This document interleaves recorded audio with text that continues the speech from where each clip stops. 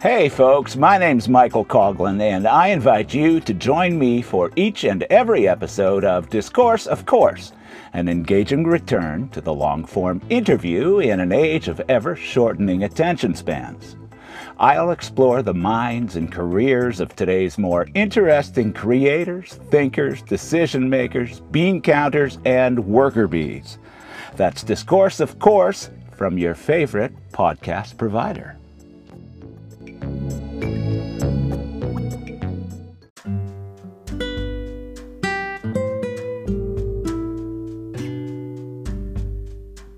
Greetings, folks. My guest today on Discourse of Course has been an influence on my career and on that of many others. To say he's a prolific filmmaker could be construed as an understatement of some kind. He's acted in over 65 motion pictures and/or television programs alongside some pretty legendary names. He's a writer of engaging stories, an inspiring director, and a nuts and bolts producer. His latest project is a TV series called Age of the Living Dead, and it pits the survivors of the human race against the ruthless vampire army regime. You can see season 1 right now on Amazon Prime Video. Folks, it's a pleasure to introduce to you the inestimable Simon Phillips. Michael! I'm good. Doing? I don't know what I'm supposed to do after that amazing introduction. I feel like there should be somebody else on the line. Well, I'm exhausted, and I can tell you this podcasting is a grind. Well, it's good to chat with you on this format as opposed to any film set I see you on. Absolutely. Listen, you are perhaps one of the busiest, hardworking people I know. But that's not saying much because I used to hang around with a bunch of stoners and heavy metal people. So, but I'm just going to say, how do you do it?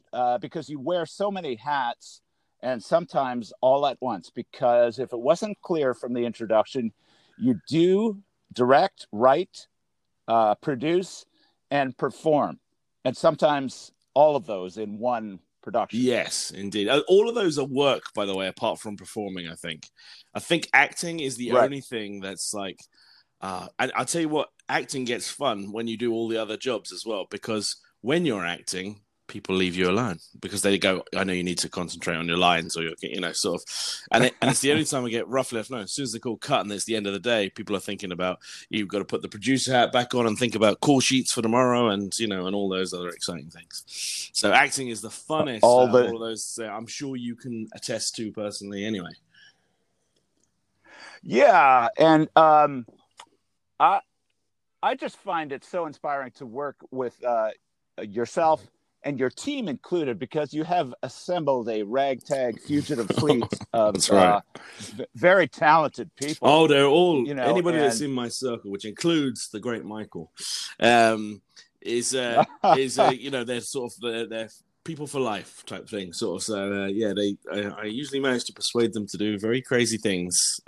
But then they see the product in the end, they're like, that isn't how I thought that was going to look, Simon. I was like, which is a nice way of them saying they thought it was going to look terrible, or they didn't really know what was going on. And I can attest to that. I have seen it firsthand. Let's go back a little bit. How did you find yourself entering this performance business, this storytelling genre, this idea that you can make believe and turn it into a career? Well, if I go right back, my mother was an actress. My stepfather is in a band, a very well-known band, and I suppose so. I had a bit of an artistic thrust there early on. But my biological father was a lawyer and was a bit more straight-laced. So I had to make that's where the producer comes from. That's it. So there's a meld of everything in there. But to be honest, it was very simple for me. Really, I really loved doing the acting. But I couldn't. And I went to drama school and I did all the things you're supposed to do to be an actor. And then I just couldn't stand, mate, waiting for the phone to ring, sort of because you'd have to wait for the phone to ring, and someone else was in control of my fate, and I'm a bit too much of a neurotic and a control freak to allow that, sort of. So I thought I can do, it's like it's a business, it's any business, it's supply and demand. It's easy to understand once you get into it. You do have to get a bit of experience at it, but it's a business like no other. So it was a choice of that, mate, or keep acting on the weekends, as it were, and get a Monday to Friday 9 to 5. And I tried that once at a temp agency selling pet insurance, and that just wasn't going to work for me because I was like on the phone going, people are like, what we do here is really important. I'm looking around the room going, we're at a call center selling pet insurance. This is not really important. Like I feel like I'm in the Twilight Zone. I was like, did she just say that was important? That's mad. I hear you. I was fascinated by one of the steps you alluded to, drama school. Yes. And you were an RSC product. That's a bad way to put it, but you know what I mean. I'm jealous of that. I have performed Shakespeare myself, but I never, did it at that level. And everybody in the acting world, both in North America and in Europe, always perceives that as something of a feather in your cap. Can you tell me about your experience at RSC? Yeah, I mean, it's not any different at RSC as it is anywhere else. Performing Shakespeare is performing Shakespeare. There's a sort of snobbery around like where you get to do it. Like if you do it at the Globe, people are like, oh, wow. If you do it, which I never did, by the way, but I did the tours stuff. So they tour out with these sort of theatre in education, TIE work, as we call it. And they go to schools and colleges and people, places that study the texts, various things. And it's grueling, is the only thing that it is. But then people want it to be grueling. It's a bit like boot camp for the army. People think, well, if you earned your stripes in Shakespeare, you're an actor, sort of. And there's I don't know how much of that is true, but it's certainly it's a great experience. But I don't look at it like boot camp. I'd love to jump back into it again at some point if the opportunity was right and the time allowed. But it's like any other job. I don't know if, for those out there who are part of theatre groups or touring theatre groups, it's the same. You have your boss, you have your stage manager, you have the production manager. The director, it's funny, the director in these things tends to take a back seat once the tour is on a little bit because the format is locked. So it's one of those things where a director becomes less important as the time goes on because the ensemble know the ins and outs of the shows.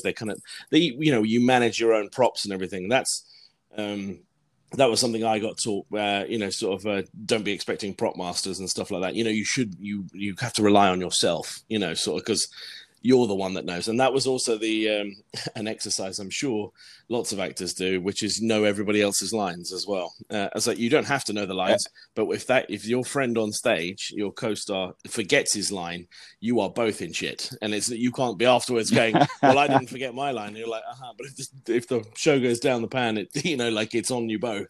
So, you only if you're in front of like 300 people in an audience, you learn your co-star's lines. So it's like, what's the worst that can happen if you know his lines? Nothing. Agreed. Yeah, that's where your improv skills come in.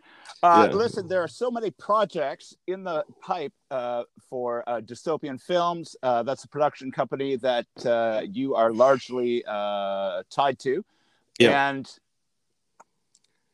Where do we start? Because I mentioned Age of the Living Dead. Let's talk about Age of the Living Dead because it's just a wonderful, engaging story. So, give us your pitch. Age of the Living Dead is America. This is so topical right now. It's America 10 years from now. Sort of the disaster that it becomes if a vampire. When a vampire sort of infection breaks out. I'm not talking about the election now. This is just about science fiction. So it's it pictures a very sort of dystopian, post-apocalyptic America in 10 years, where America has been isolated from the rest of the world because it's considered ground zero for this vampire infection.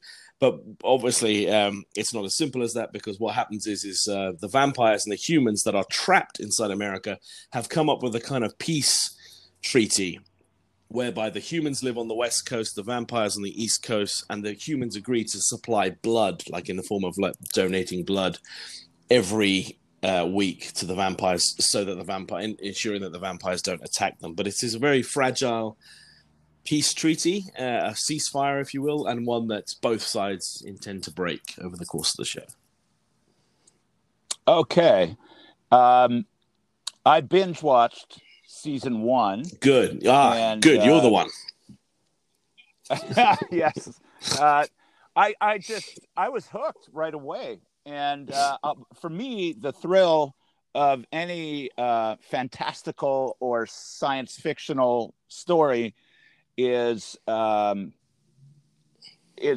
the story, B, influences that you detect or elements that you recognize from your fandom. And what I'm talking about is I could see maybe nods to Buffy the Vampire Slayer, and I love certain Buffy nods.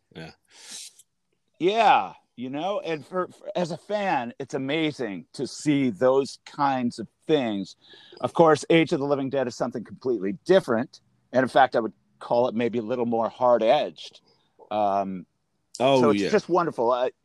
You're a big fan of these kinds of things. Tell me a little bit about that, because I know you're a Star Trek geek too. Yeah. There's so many things that I could talk about right now, but you go ahead. Well, it's exactly what you said, Michael. I mean, I grew up in I didn't grow up in the 90s. I'm an 80s baby, but 90s is where you sort of form your.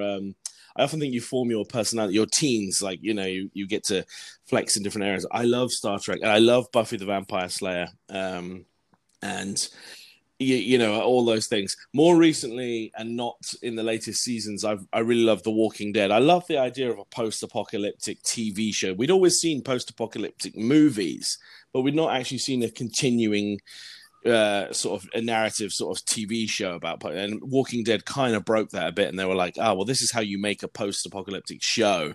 And the early seasons of Walking Dead, I think, were fantastic.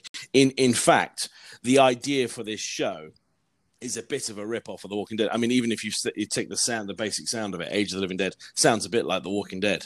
You know, it was right. Formed up that way in my mind, and I solidified it with a few salespeople because they, you know, and the pitch before we even started filming this show was it will be The Walking Dead with vampires. You know, sort of, and that was my one-line elevator pitch to make the show happen, and people were like, I get it. Yeah, okay, go. You know, well. It's a familiar language for people, right? Something they can identify with right away. And there was all those, you know, not Buffy is maybe a bit 10 years too old for our audience, but like, you know, recently there was the Vampire Diaries. There were a lot of cool vampire shows, you know, that were brought to popularity, arguably by Twilight again, which, you know, made vampires kind of cool for a while there. And you know, but there was no vampire. You know, sort of, I was mixing vampire with post-apocalyptic. You didn't get those two things often together, which was weird, because you should. You know. Absolutely. Tell me about some of the. There's so many performers, and that's the one thing I admire about you guys, because there is the school for breaking productions entry into the big stage, that you keep it simple and keep your cast limited and your locations easy. You guys have just thrown those tenets out the window. You know, it's the cast of Age of the Living Dead, by the way, are like second to none. I know most of them personally, like before Age of the Living Dead, and they, you know, they're just kind of like-minded people. I mean that as they're very talented actors. They're all very talented in their own right, but they understand telling the story, and particularly the way that we would execute a story. We're a little rough around the edges, I think, about production. You know, we don't always have the fancy trailers or but what we do, every penny we have production wise, we usually throw up on the screen. Like when you see it and it's done, you're like, man, something looks like $1 million, and we have not had $1 million to make it. sort of. But Right. I've needed actors to do things for me. Like I make them, I was like, hey, I need you, like, for instance, like one of the easiest things I get them to do is like bring their own costume, sort of. But I work with them on it. I was like, if it's as long as it's not an army uniform or something very specific, I work with them on it and go, right, I need to see it. Let me see it. And I get them to distress the costume. And in the end, I find that actors are always able to do that because they want themselves to look the best. That they can. They want something that fits right. They want something that looks right for the show. Sort of. So it's easy to empower people like that, sort of, and then you go, and then I don't have to spend as much production budget on costume, sort of. And I have one of 100 tricks of lowering my overall budget, but which keeps the money on screen so that I can afford, tanks and guns and explosions and other stuff that makes us look good, sort of. And I find actors are kind of willing to help with that. So I still treat it like back in the theater days. I treat my fellow cast like they are kind of part of the ensemble and they're responsible for their things. It's just like when you leave your gun down one day, when you remember where it is for the next day, sort of, there might not be someone to tell you where it is, sort of. So store your little stuff in a little pile where you know where it's going to be when you come back for filming tomorrow. Yeah, and that reminds me of some of the great legends in film and television, like Viggo Mortensen. Oh yeah, with his sword from Lord of the Rings. It became part of his life for that the duration of that entire shoot, and it really helps an actor on his journey, I guess. Yeah, there's no harm in it, isn't there, in people living in it a little bit whilst they're doing it. And as you know, Michael, when we're at these rough sites, these like these abandoned fallout shelters or things like this, we're staying roughly somewhere near there. Sort of, this is a very much an on the road production usually. Sort of. So. Yeah.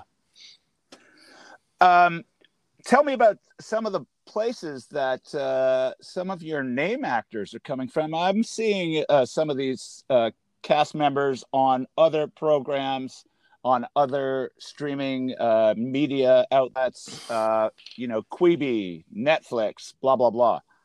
Oh, yeah. I mean, the Age of the Living Dead cast are very wide, very, very wide. Deji Loray, who plays the president's chief, the chief whip, as it were. We would call them in England, but they're chief of staff in America. He's currently on season 7 of Bosch, and the Amazon show Bosch, and he's been there since day one on that one. So that one's done very well for Deji.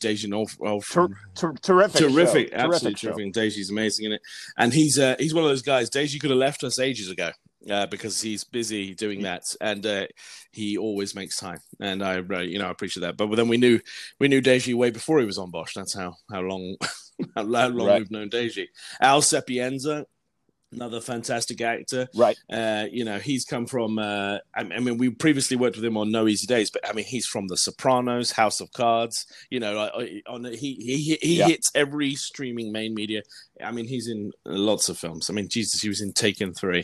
He's in a few a few big shows and stuff like that. And he's always a cast favorite of ours as well, sort of. So that's another one for the book. These are sort of my troupe. We're on Peter Barrett. I've known for about 15 years. He's one of our English cast members in the show. So I often overlook England because the show is all about America and everything, but England is a big part of the narrative because it's the outside world's view of what's happening inside America as well. There's a worldwide multi-story weave happening, which I find really intriguing. It's such an international product. It's amazing. Well, wait till you see season 2. I've been told. Yeah. Okay. I'm looking forward to it. It just gets bigger. Perfect. Listen, we have covered much of Age of the Living Dead. Season 2 is coming out. Do we have a date? I believe March 2021. Sorry, is the date I've been told. So I think that's realistic. To be honest, the show is ready right now, but these guys need a bit of marketing time and stuff. Just because the show is ready doesn't mean they can farm it straight out. Right, and I'm very, very pleased, obviously, to say we're going on to season 3 as well. So yeah. Yes, congratulations, by the way. It'll be a fun summer. There are other projects, though. I mean, there's that's not it. Tell us about. There's an exciting Christmas slasher horror on its way. Right, so you can shed a little light on that. I can. So just today, in fact, we have released our trailer for our Christmas horror, and the reason we released it so early, you're saying, why are we releasing this on the 1st of October? Is because we made it into Fright Fest, which is a huge British film festival for horror movies. So we're very pleased to have made it through into Fright Fest, which is a great result for us. So we released, in conjunction with that, we released the trailer today, and it's on its way to America, December 6th. I'm not sure where it's coming out, December 6th, actually. I must ask somebody about that. But the release date for the US and Canada is December 6th. So I'm very excited. The release date the release date in the UK is November 2nd, I believe.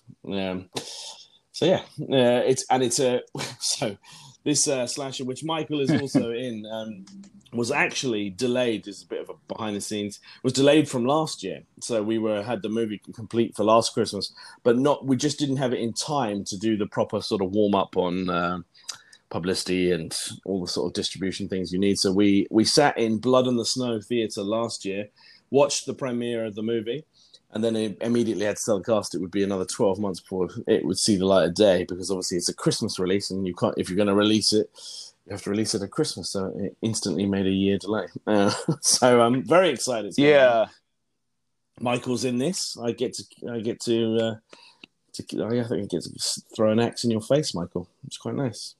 Yeah, there seems to be a theme developing. I have. Now that you've said it, I've only just thought. Like, every story I can tell about you in a movie, you get up horrifically murdered in the end, I'm afraid. But we all have our skill sets. Each brings his own unique performance to a picture, right? You should think about that, though. What is it about you, Michael, that makes people want to stab you in the face?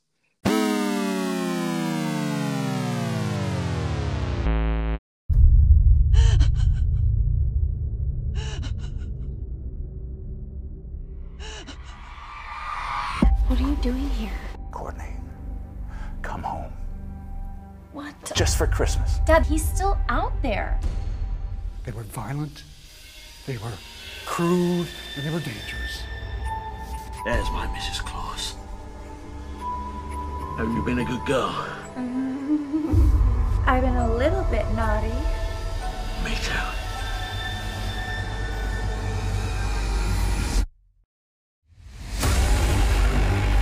He bided his time. Shit! He made his plan. He killed 30 people. He burnt down that whole asylum.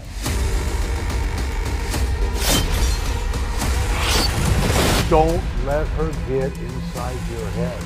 What's my name? What if it's an actual list? Say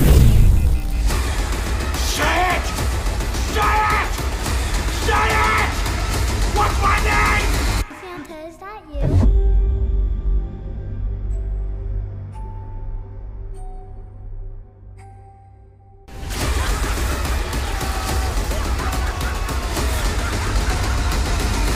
Excuse me.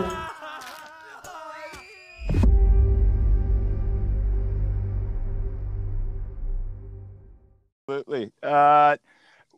Let's move on from that intriguing picture, by the way. Really excited about that one. Yeah. But there's more. Mm-hmm. Stealing Chaplin. Oh. I have big news about Stealing Chaplin. I got big news about. Again, it's a wonderful story for me that I felt. So I've been holding on to this for a while. I've known about this story for about 10 years. And the real story is that most people don't know this, Michael. Two brothers, did dig up the body of Charlie Chaplin after he died. They took it from the grave, robbed it, as it were, took the body, and tried to hold it for ransom to the family. And obviously, they got caught and so on and so forth. But they had the body in the coffin in their living room for about 2 weeks, whilst this escapade was going on. At the time, sort of it ran amok in the media. It was, it was everywhere. This was fantastical that somebody had dug up Charlie Chaplin's body. So I thought it would make a great movie. In the kind of Guy Ritchie, with these Guy Ritchie, these Matthew Vaughn movies, they're kind of like crime movies, but they're sort of like comedy crime because the characters are kind of funny, it's very much a crime story that's going on, but it's told with a bit of a wink and a nudge to the camera, which I quite like. So I've always thought that this would be a great project. I took it to Doug Phillips, who's a bit of a writer and works with us on several fronts, on several things. And he came up with a wonderful script. And my basic idea was that we wouldn't tell it in 1977, which is when it happened, but we would drag and drop it to modern day Las Vegas. And tell the story again. It's sort of inspired by a true story. So the idea is that you have to sort of suspect. I don't think most people know where Charlie Chaplin is buried, but he's buried in Switzerland. But in our story, he's buried in Vegas, and the story plays out in Vegas, and it's a wonderful story. Again, I've got Al Sapienza from Sopranos there. I've got Peter Woodward. Ken Bressers is in this with Doug Phillips, who's the writer and also plays my brother in this. And we've got a very special star in this, Wayne Newton. If people know, yeah, Wayne Newton. Man, just legendary, amazing. Just legendary. And what a wonderful, what an endearing scene that is. Yes, it's just, I'm very, very happy about that. So, and the movie's come out. The movie's a real, I can't wait for people to see it. It's a real feel-good, it's funny and it's kind of crime at the same time. It's that perfect balance of stuff. And Paul Tanta, the director, has done a wonderful job in what I think is his first crime comedy sort of type thing. He's sort of very nice. Sometimes these movies, the directors don't know what they want, so they end up being too funny or too violent, you know what I mean? Sort of, and then they lose the audience. But I think we've done a very good sort of PG-13 sort of feel on it. You go where it's you get the crime and the crime is there, but you get the comedy as well. And I think it keeps you entertained, and I hope I'm very proud of it, and I hope people like it. So I think Paul's done a great job on sort of wrangling that one, which is a hard one to wrangle. And I know that. Absolutely. And now yourself and Mr. Tanter, you have worked on many projects together and really come over from the old country, from England to North America to do much of your work. Yeah, we like to call it headquarters, Michael. Right. So yes. Remember that most of you guys should be getting your orders from London. Yeah, well, the Queen is still on our $20. Well, there you go. So, I mean, there you go. Now you're lucky. We're still giving you orders. We gave up giving the Americans orders years ago. Now look at them. Yeah. Now look. See. Yeah. I mean, when in doubt, look to the old country. Exactly. Wonderful. That's we talked about some of the many successes. We didn't even get to This Was America. Maybe briefly, a little, while we're talking about what a mess that country is in. Okay. We have many friends there, and we want the best for them. Yes, this is maybe, not sold out. Maybe perfectly timed. This story has come along, a warning of what could happen, maybe. This Was America. This Was America is not inside my usual wheelhouse of stuff. It's Jamie Bailey is the director, writer, producer, man of all, and he's made a very heartfelt sort of passion project, I think, is what This Is America has turned out to be. Very nice story. The story of how I first met Michael, which to me will always live in my heart, Michael. Thank you very much. Yes, but the basic gist of the story is that what happens in America 10 years from now, if Trump wins next month, this is where America is heading. Obviously, it's a passion project of Jamie's, and it's very anti-Trump, I think is fair to say. Right, and it's just sort of like a cautionary tale and a warning tale. Essentially, for me and I think my fellow co-stars, the story is really about a father trying to smuggle his daughter out of America into the safety of Canada, whilst being pursued by the state. And in this story, Michael represents the state. So there's a lovely sort of there's a lovely trifecta of characters. For me, the story plays out between us three characters. Michael's character pursues my character, and my character is trying to get my estranged daughter across the border, and it becomes a bit sort of like a father-daughter road trip where there's a reconnecting because she's estranged from him. So it's a wonderful story. I try not to think of it as the big story, which is the political commentary that Jamie likes so much, is the backdrop that he's sitting again. To me, it's a story about a father and a daughter, and the trouble that they're in with the law, sort of. And I don't want to ruin the ending for people, so I don't want to say too much more about it. But I think it gives an interesting comedy, but also very nice dramatic. If you just took the story on its own, I think it stands up on its own as well. And shed a little light on our upcoming starlet, Kaylin Turner, because she really blew me away on location when we were performing those scenes. Yeah, on location and in the final film. I think she wasn't one of those things that you when we saw her doing her stuff, she was amazing. And then when we saw the footage, she was also amazing. So I have seen the opposite of that happen, by the way, like in past, where somebody looks amazing. And then when you get into the edit room, the dark, damp, basement type edit room, something is lost in that sort of translation. Not the case with Kaylin. Kaylin was a fantastic find by Jamie. I didn't know her before this show. And I think she's gonna rock it. Yeah, she was a very natural performer, and it's with Kaylin, it's all in the eyes, sort of. And she was one of those. She had a sort of innocence. You could tell exactly what she was thinking, which is great for that. And I think Kaylin Turner's going big places. Very good. So now we've covered the bases, and I know there's more. We could go on forever about all the projects coming soon, but obviously in a field like yours, not everything goes as swimmingly as we hope. Maybe share some of the darker moments, the memorable moments for the wrong reason, if you can shed any light on that for some upcoming filmmakers. I mean, I've had, Michael, every problem you can ever imagine on set. I mean, and from people dying, actors dying on me in the middle of shoots, to any problem you think of, I have had it. One of my favorite stories is from we were doing an old TV show called Dystopia way back in 2015, 5 years ago now, and we were filming in Virginia, Chesapeake, Virginia. And we were filming in an old abandoned factory. And in the factory, there was a safe, like a massive old grand safe that stood on 4 legs, like, big, huge thing, 3 tons, and it was rusted out. And it was, it's been there since the 1920s, sort of very old. And the idea was that the guy that owned the building and he goes, yeah, everyone loves the safe. Everyone wants to open the door and have a look inside it. You could fit, like, it's huge. You could have fitted, like, 2 people inside it. It was huge for the day. It's not like a walk-in safe, but it was sort of a standalone safe. And the only reason nobody ever moved it is because it was too goddamn heavy. Sort of, it was no small feats. They just let it rust in the corner, sort of type thing. But it's a nice feature of the building for sure if you ever saw this place. Anyway, we're filming it, and we're filming this room, and I really love the safe. So I was like, look, man, I want to get the safe into the show, but I need the door to be closed, sort of, and we'll pretend, as per our story, that there's something locked of value inside it.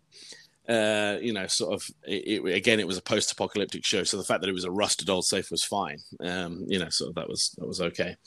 Anyway, the production designer, a guy called Jay Tuthill, very nice man, said, yeah, don't worry, Simon, I'll get that shut for you. You go and film your other scenes, and when you come back, that'll be all shut. We go off filming our other scenes. As we're filming our other scenes, Jay and 2 of his art department assistants are trying to get this door closed. They get a hammer out. They've got the door closed. It's like within an inch of closing. Sort of, it's just sort of rusty, and it's just, putting up a bit of a fight. They start trying to hammer the door closed. It just needs a bit of love and persuasion to make it close. As they are hammering this door closed, it unlocks an ancient booby trap in the safe, and a glass ball of cyanide drops from the bottom of the safe onto the floor and like breaks. So it's like a and like gas is coming out of the bottom of this safe. This safe is 100 years old, and the hammering on the door has set off some, this ancient booby trap, whatever, so that that's how it would be, and nobody knows about this. The production designer's like, what the fuck was that? They literally have no idea what's happening. And it's cyanide. It's a glass vial of cyanide that is designed if someone's trying to break into the safe, it drops. And that's why it's standing on all fours, because it drops. The drop will break the glass vial. Oh, man. Now, oh, my God. So they immediately leave the room. All my 3 art department guys, Jay and his Kirsten and a few of they all have to go to hospital. Decontamination, get their clothes burned.